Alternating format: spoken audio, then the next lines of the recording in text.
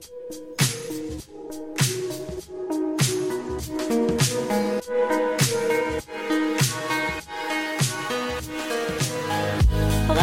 welcome to the latest episode of Data Unchained. I'm your host, Molly Presley. If you haven't heard our podcast before, let me tell you a little bit about what Data Unchained is all about. Over the last 10, 20 years, the paradigm for data access has changed a lot. Data started to move to the edge, it started to move into sensor-generated environments, and then we had the advent of the cloud. And as data has become more decentralized, getting access to distributed data sets, moving data to cloud computing, remote workers through COVID needed more access to data. The access to this decentralized data has become really challenging, but there's a lot of value hidden within that data. Data Unchained digs into both the challenges as well as the solutions to make data an asset as a global resource. Today's guest has a great amount of insight into both pieces, how to centralize or gather data sets, as well as how to get value out of them. So it should be a great show. Eleanor Howe is the founder and CEO of Diamond Age Data Science and should have a great conversation. So Eleanor, thank you so much for joining. I'm glad to be here. Before we talk about Diamond Age Data Science, can you tell us a little bit about yourself? You have a really interesting background. I think that's a fun way to get started. Sure. Yeah. My background started on the biology side. I was a bench scientist, master's in undergrad in cell and molecular biology. And I learned actually very quickly that I really was terrible at bench side experiments and computers were much better for me. So I went to work at the Institute for Genomic Research and I learned about transcriptional profiling for the first time there back in the day of spotted microarrays, which are very old tech now. And then I moved to Dana-Farber and I worked there for a time also in transcriptional profiling, software engineering. I learned much of the coding that I know on the job. And I went back and got my PhD later in bioinformatics at Oxford. After, when I was in undergrad and looking at PhD programs, there weren't bioinformatics degrees. So by the time that I went back to school, there were. And then when I finished that, I went to work at the Broad Institute. And that's where I got into drug discovery, which turns out is phenomenally cool and something that I really love doing. And then I launched Diamond Age out of my personal consulting practice, working with biotechs and helping them with their data analysis and management problems. I think I took a similar path to you. I was a biochemistry major and I struggled in particularly in organic chemistry because, you're supposed to have some precision in organic, but then I got to inorganic where there's supposed to be a lot of precision. And I was far outside the precision on my experiments that made me realize I needed to do something else too. So I remember analytical chemistry. Mm-hmm. Yeah, analytical chemistry that was no joke. I remember those classes. It's no joke. Yeah. But I guess you want to get it right if you're going to be doing things like making drugs. So Interesting, though. Bioinformatics, it does seem like it's a fairly new field because it's bringing together so many different types of skills, both actual real science as well as computer science. As you see bioinformatics evolving, how does that tie to data science? Yeah, it's interesting because to me, data science is sort of the superset that within which you have fields like bioinformatics and computational biology. So to me, data science is using math, using data sets to answer questions, scientific questions or business questions. But if you apply biological knowledge to that, then you have computational biology, bioinformatics, and all those related fields. So I consider myself a data scientist. I write code, I do statistics, and I know biology, and I am definitely, I think, one of those. So tell us a little bit about Diamond Age Data Science. Are you focused primarily in the life sciences space? Do you go into other markets? Maybe just tell us a little bit about the focus of the type of data as well as what the company does. Sure. Yeah, we are absolutely a life sciences company. So my team is senior computational biologists. So we are almost all life scientists. And then we also write code and do statistics because now you need to do those things. If you want to work with the data sets that are being generated in life sciences, you need to harness computers to do that. The data sets are too big to eyeball now. So yeah, for sure. So where did the data sets come from? Tell us a little bit about it. Is it, genetic data? Is it drug data? Is it, coming out of crops? What kind of tell us just a little bit about that? It's a little of everything. So we get a lot of genomics data, so stuff fresh off a sequencer. Sometimes it's processed. It goes through multiple processing steps when data comes off a sequencer. Sometimes those steps need interference. Sometimes they don't. Their standard algorithms are enough to handle them. We also work with data that comes right out of the clinic, so much more kind of hand-collected data sets, and then public data sets, things that are available on the internet in various places, some of which are hard to get and some of which are not. And then sometimes collaborators, institutions, universities, companies, private nonprofit institutes, all kinds of different locations, cloud, not cloud, a little of everything. So can you give us an example of the type of work you do for your clients? Maybe you can give us a couple of examples just to get the juices flowing for our listeners, as we do have a lot of listeners in the life sciences space. Of what kind of things might they pull you in to do? Sure. And I'll try to speak to things so that your non-life sciences listeners can understand it as well, because Excellent. I know that that's important. Getting deep into the jargon is definitely something that comes naturally and I have to think to avoid. So to be accessible to everyone, when people are doing drug discovery, they often need to do things like check. They have a drug, a potential drug. It's not approved. They need to figure out what it's doing exactly, right? They know that this drug has an impact on, say, a cell line or an animal model that they think is going to be good and is going to translate to treatment for a disease, but they don't know exactly how it works.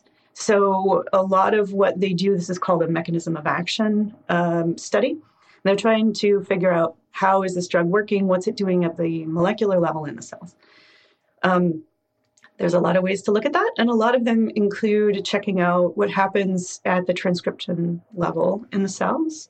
So measuring the activity of every gene in a cell across the whole genome. So 20,000 genes, however many genes the organism has, you measure each of them and you count basically how often is this gene used. Those profiles can tell you a lot about what the cells are doing.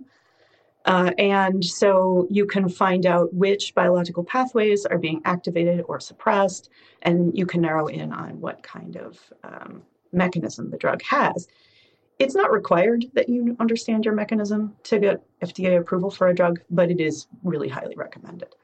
Yeah, so I think when you think about where does the data come from? And I think less, the science of the sequencer, but do you have data sets coming from many places? Do you have the need to move those data sets to data scientists or to the cloud? What does the workflow look like? It's different for every client because they're all over the place about where they keep their data. So for some clients, they have everything already in their own cloud environment. They give us a login, we get in there and we work with it right there. Some of them are not so lucky as to have that. And so they ask us to go get it. And so sometimes we're making formal requests to regulated databases to work with the data. And so then we have to do a file transfer across some gap, right? Most of the time we need to stay in the cloud. The data sets are too large for us to, say, download to a laptop. Occasionally we can email things, right? And that always makes it super easy. But much of the time there's some sort of cloud environment to cloud environment transfer, or there's integration of multiple data sets from multiple locations. And that's always a mess, right? Sometimes we find ourselves with no option but to put a hard drive in a FedEx box and send it across the country. We have done that. And at one point we actually sent somebody on a bicycle to pick up a hard drive and take it down to a cloud high tech node. Yeah, it was you know how it is. You're on a tight timeline. So the bicycle was actually a very high bandwidth data transfer. So once you've had a chance to collect the data sets and you're getting ready to do analysis, are you using AI? Is it ML or is it industry specific analytics tools? We use everything that is appropriate for whatever the problem is. So most often that is, how do I break this down? Traditional machine learning, meaning classifiers and that kind of slightly more old school machine learning.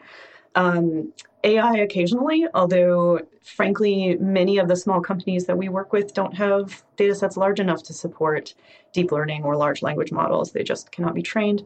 So only as appropriate do we use that kind of tooling.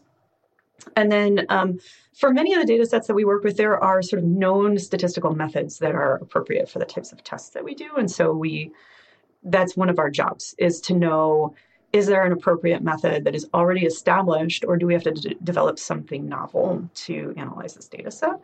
And so we will do whatever is appropriate. For the example I gave earlier with mechanism of action studies, if you're doing a simple comparison of two transcriptional profiles, it's very well established exactly how you do that. You go use the appropriate open source package and you get an answer. For other more complex analyses, we may have to develop something entirely new using, say, machine learning methods or deep learning or LLMs.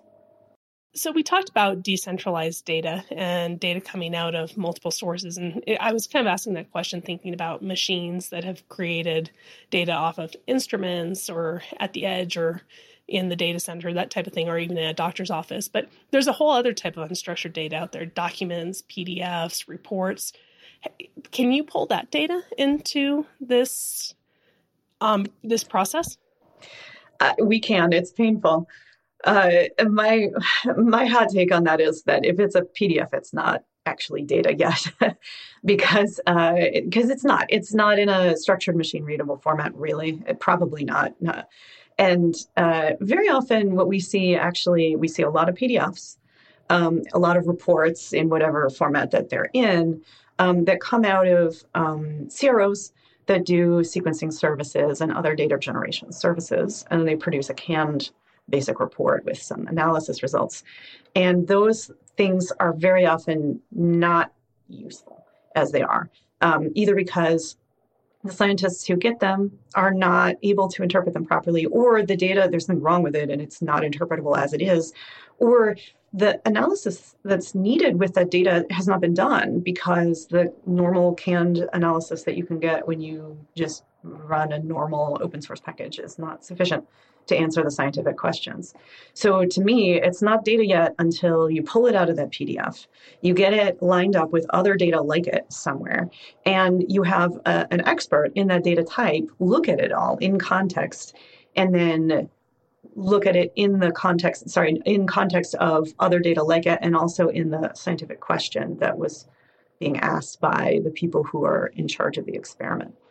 And all of those things take a lot of intervention, right? And I think it's why a lot of this unstructured data has not been included in data science up till pretty recently.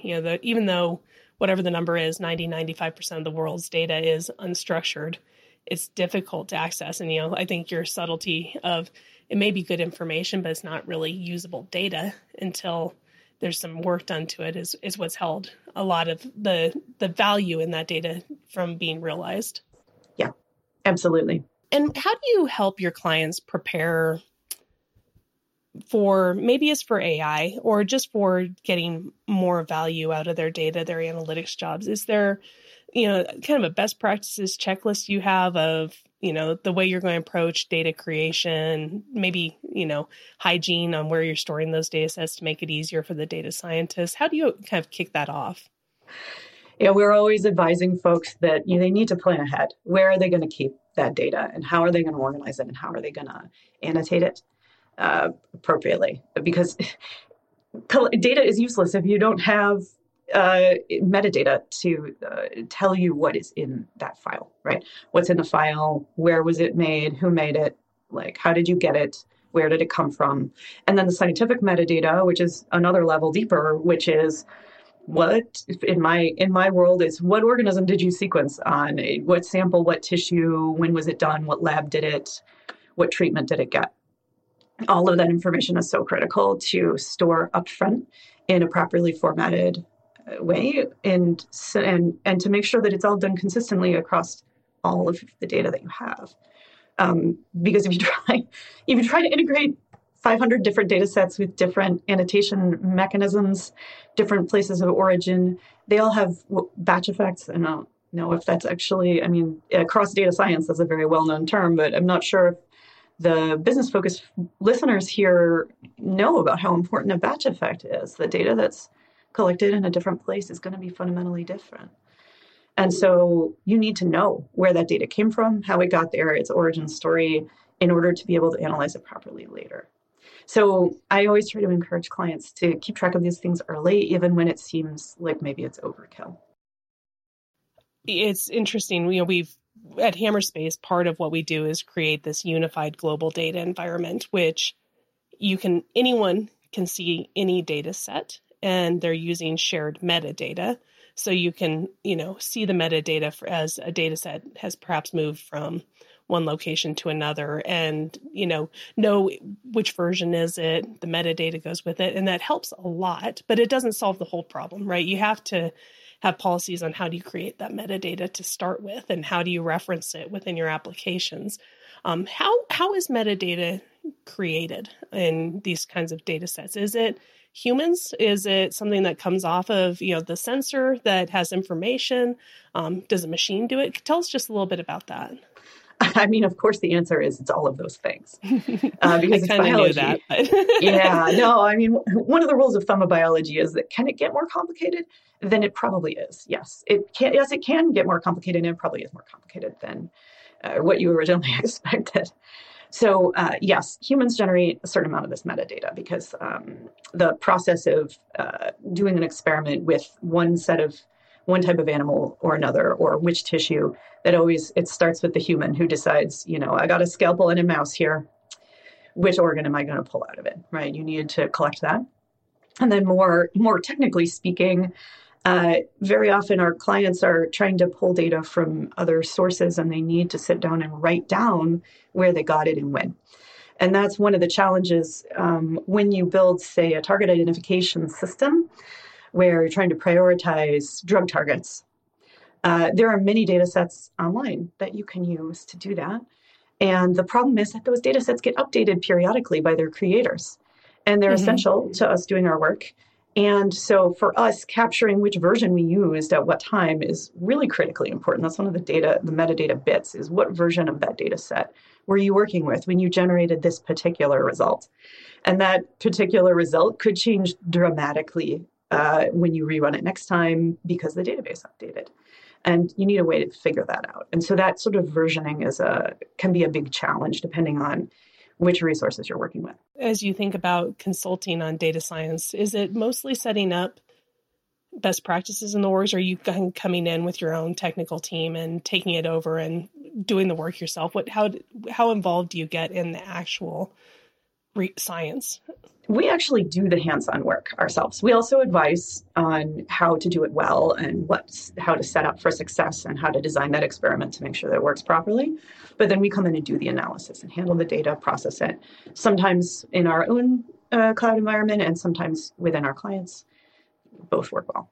And how do you control costs, not just of your team's time? I mean, people time is important, but storing data, moving it back, compute costs. How do you think about that as if money weren't an issue, people could move these things around, process on any cloud region, pull the data set back, pay egress charges, all of that. How do you think about cost for your customers? Is there a strategy there to containing things? I mean, the simplest strategy is don't move things if you can possibly avoid it. That's the piece of advice I have. Work with the minimal data set that you actually need. And if that means processing in place and then moving the results somewhere else to then further process on, do it that way. And then just don't move stuff. Work with it where it is. Doing cross-cloud transfers doesn't make sense most of the time unless you're doing one permanent move, in my mind. I'm sure there are business cases where it's different, but that's sort of where I start. Okay, that makes sense. And so kind of establishing your objectives early on and having your data sit where you need it in a very purposeful sort of way instead of reacting to, oh gosh, we created this, but we need it over there. And, maybe I want to use an LLM and it's not even available where my data sits. Those are some things you can help a customer think through before they get too far into a project. Yeah, we always recommend, especially for small companies, that they go with a pure cloud play because of that, because they don't want to be moving things around. It's a big pain in the neck. And the cost of building out an on-prem solution is often, um, yeah, it's buying and owning the equipment is technically cheaper if you know exactly what you're using and what your capacity is, but by definition, a startup cannot do that. And so you don't know what you're going to get. You're going to change your mind 6 times between now and next year about what kind of computing that you need. And the way to handle that is to use a flexible resource, or you buy what you use right away. It's actually the same model as working with a consulting firm, right? Like, yeah, you can hire a whole team of people who can do the work, but you don't know if you need them for a year. So don't do that. That's not what I would do.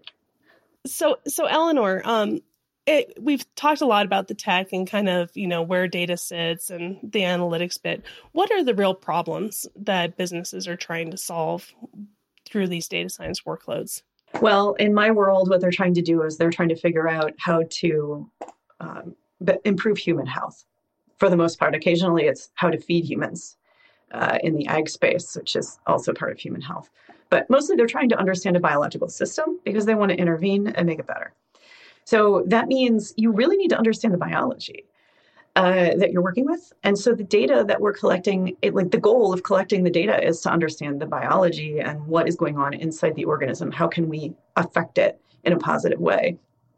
So the key part is that the people who are doing the analysis understand the biology. That's one of the hills I will die on, is that in order to analyze these types of data sets, you need to be able to understand the scientific side. So they're trying to solve problems like, what is my drug doing?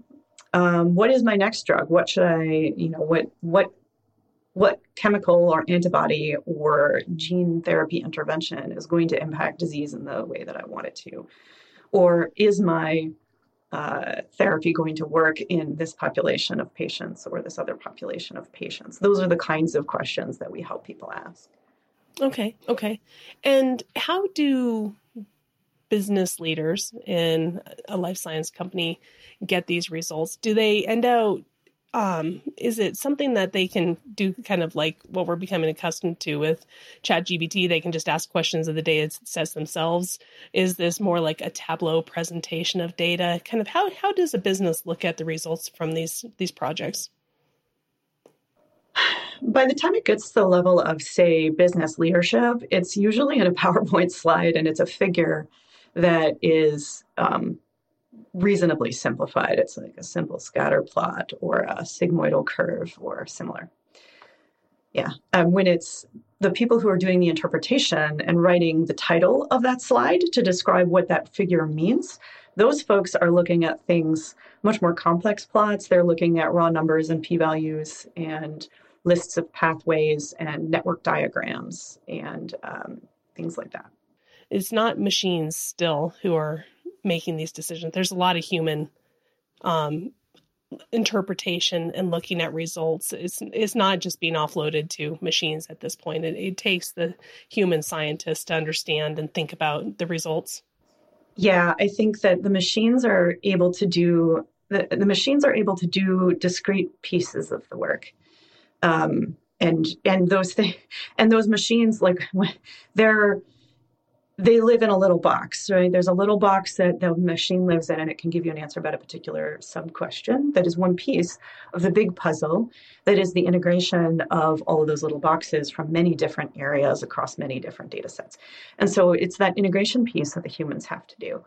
And the boxes that the machines are able to operate in, they keep getting a little bigger all the time. And that is phenomenal, and it is helping everyone. But what that actually does is it causes the humans to have to deal with a lot more boxes and to connect all of those boxes together, right? And so for the person involved, they need to understand the possibility of which machines are available to help them answer questions, what they're good at, what they're not, what kind of data they require, and then go execute on those things. You have to learn how to operate the machines, but that's honestly one of the easier parts. Then you look at the results and you say, okay, I'm a biologist now. I'm putting on my biologist hat. What does this mean for the person who is sick that I am trying to help? is this cell going to react positively or negatively? Is this cancer cell going to die or not? So if you think about a data scientist, and 10 years ago, there was almost none. Now there's a lot. And they're thinking about where their work could be most meaningful. And they believe in something like life sciences as a really meaningful way to spend their career. Can they just jump into life sciences with a core data science skill set that came from another space or just from the IT side? Or do you really have to have some life science expertise to get into this space?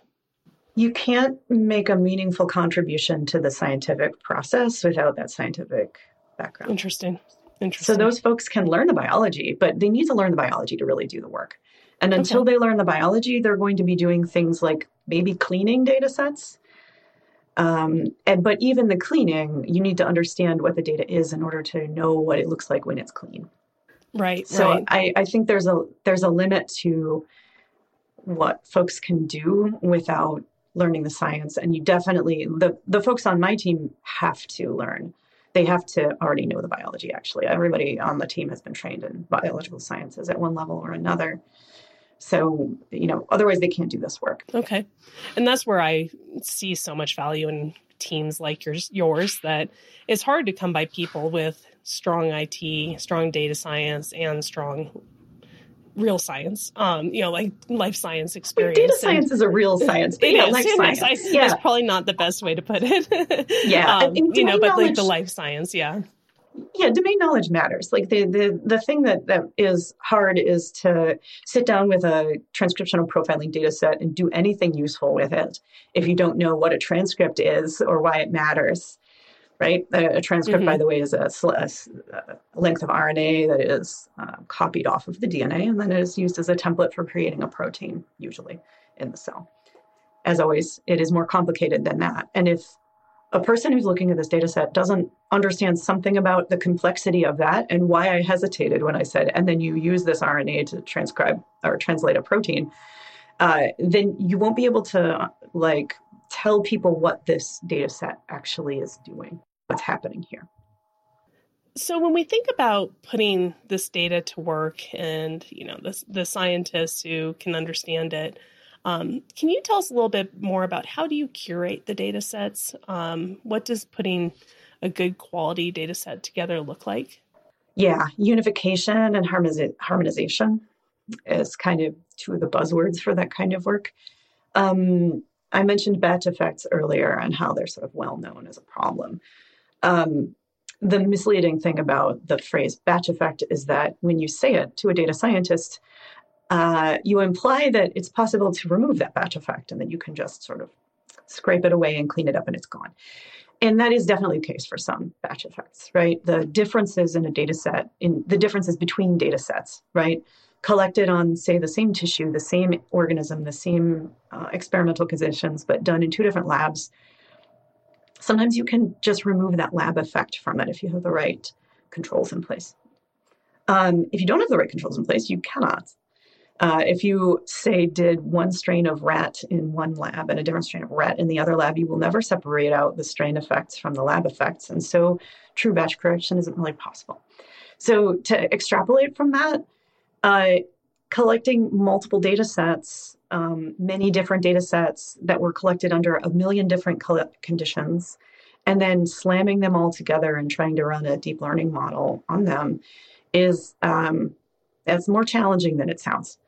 I'm not going to say it can't work, but it takes a lot of work to get those data sets into a position where they can be used together meaningfully, because you have that batch effect problem writ large into multiply it by a million times.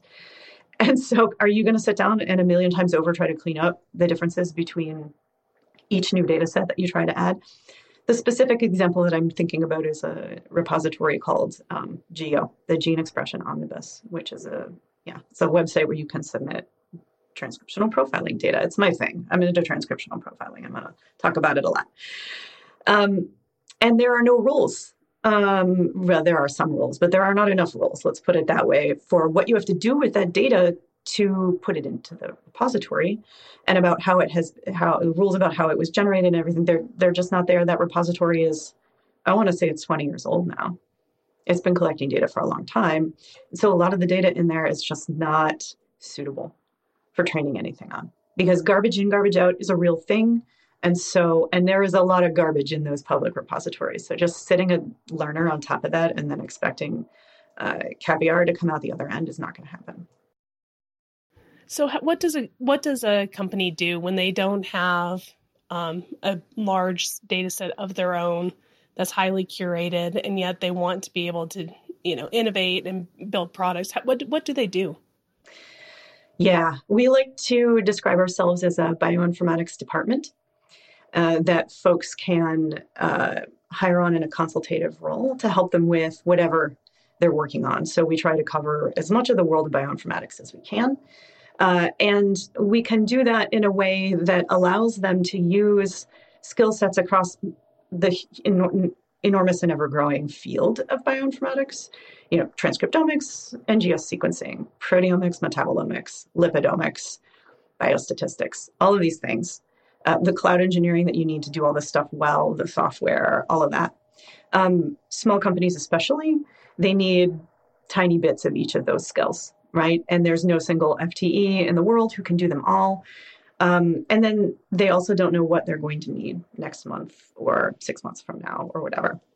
So we help them with that flexibility so they can bring us in and we can supply all of those things when they need them.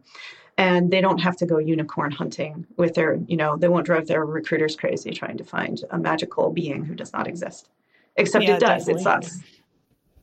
And that unicorn, even if you can find it, might take you 5 years. And at that point, it's been much too long. And so being able to have that agility to get up and running and have the scientists you need fast, that seems to be extremely valuable. It helps a lot. Yeah. And kind of as we wrap up, I think it's always on everyone's mind taking advantage of the newest, latest, and greatest things out there. And machine learning, large language models, everyone hears about them and the potential power. Sure, there's potential risks, and we hear about those too. But the potential power of using some of these large language models with your own data sets. If you're a small company and you really don't have huge quantities of data, where is your path in staying competitive? If the big company, Broad or somebody like that is using LLMs, kind of how do you predict that moving forward? I mean, I'm a biologist, right? So to me, like what you're trying to do depends. Like you shouldn't decide on the technology before you decide on the problem you're trying to solve. So for my purposes, I would say, well, why do you want a large language model in the first place? Is it because it's cool? Which it is. No lie. It is. Sure. Or is it because you have a particular problem that you're trying to solve with a particular type of data set? And in some cases, also, large language models may be the exact right and only thing that works. And in some of this protein structure prediction work, that is absolutely true. And if it is utterly essential that you are able to do high quality protein structure prediction on protein structures that already exist in data sets that are out there in the world that could be trained on, then your option of choice is a large language model or similar structural modeling, right? But if you're working on a protein set that isn't well represented in PDB, the protein data bank, then you're SOL anyway. You would have to generate your own data set in order to build a model that works well with that. So you really need to know what is the problem you're trying to solve? Is the data set that's out there that's available to license or to download and train on, is that even the appropriate data set? Before you even think about trying to spend money on building a data set. Simply put, there's not an obvious answer for everyone. It's going to be different. But I think your point of understand the business problem, what you're trying to do, it applies across any kind of data science. Just doing number crunching and analytics on a data set without a clear direction on what problem you're trying to solve, the results aren't super valuable. And it seems that that's true with LLMs. They could help, but they may not be necessary or even valuable in the problem you're trying to solve. So yeah, I think that's a great way to, even though it's roundabout, to tie up why it's important to use companies and consultants like Diamond Age, because it's not a straight binary answer to any of these questions.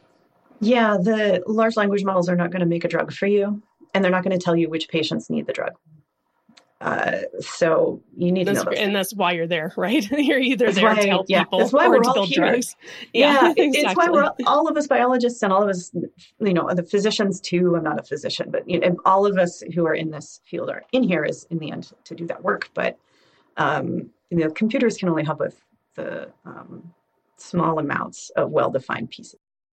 So that's interesting, Eleanor, on thinking about how domain expertise adds a lot of value in being a data scientist in life sciences. What are some of the risks? Are there rat holes you could go down on the data science if you don't know the science that you're trying to solve? Yeah, absolutely. And it's a risk that we have to take really seriously, because even being domain experts who have a slightly different focus, there is that same rat hole risk. So it's really easy, if we aren't in like close and regular and frequent communication with our clients, that we can go off down some rat hole, or I like to call them rabbit holes, but whatever, some path that the computer leads you down, because the computer is really good at certain things. And as a computationalist, it's really easy to follow the computer's lead down that hole and end up with something that's just useless or boring or wrong, and it's irrelevant to the scientific questions that our clients ask. So that's one of the dangers. It's dangerous enough when you are a biologist and you're just trying to stay closely aligned with the exact scientific and business goals of your client. It's impossible to figure it out if you don't have that domain knowledge. That makes sense. The already solved easy path that a computer already knows is not necessarily the problem we're trying to solve. So exactly. Love it. So, Eleanor, if our listeners would like to get in touch with you or with your company, what's the best way to contact you? Probably by finding our website, diamondage.com. That's us. There's a contact link there. You can also find me on LinkedIn. Send me a message. I'd be happy to chat. Okay, perfect. Thank you so much for taking time to join today. I think it was an interesting conversation and went a little bit deeper into some of the, fads that are going on out there that, are valuable, but we all have to figure out how to put them to work. So I think it's a really great conversation. Our listeners should really enjoy it.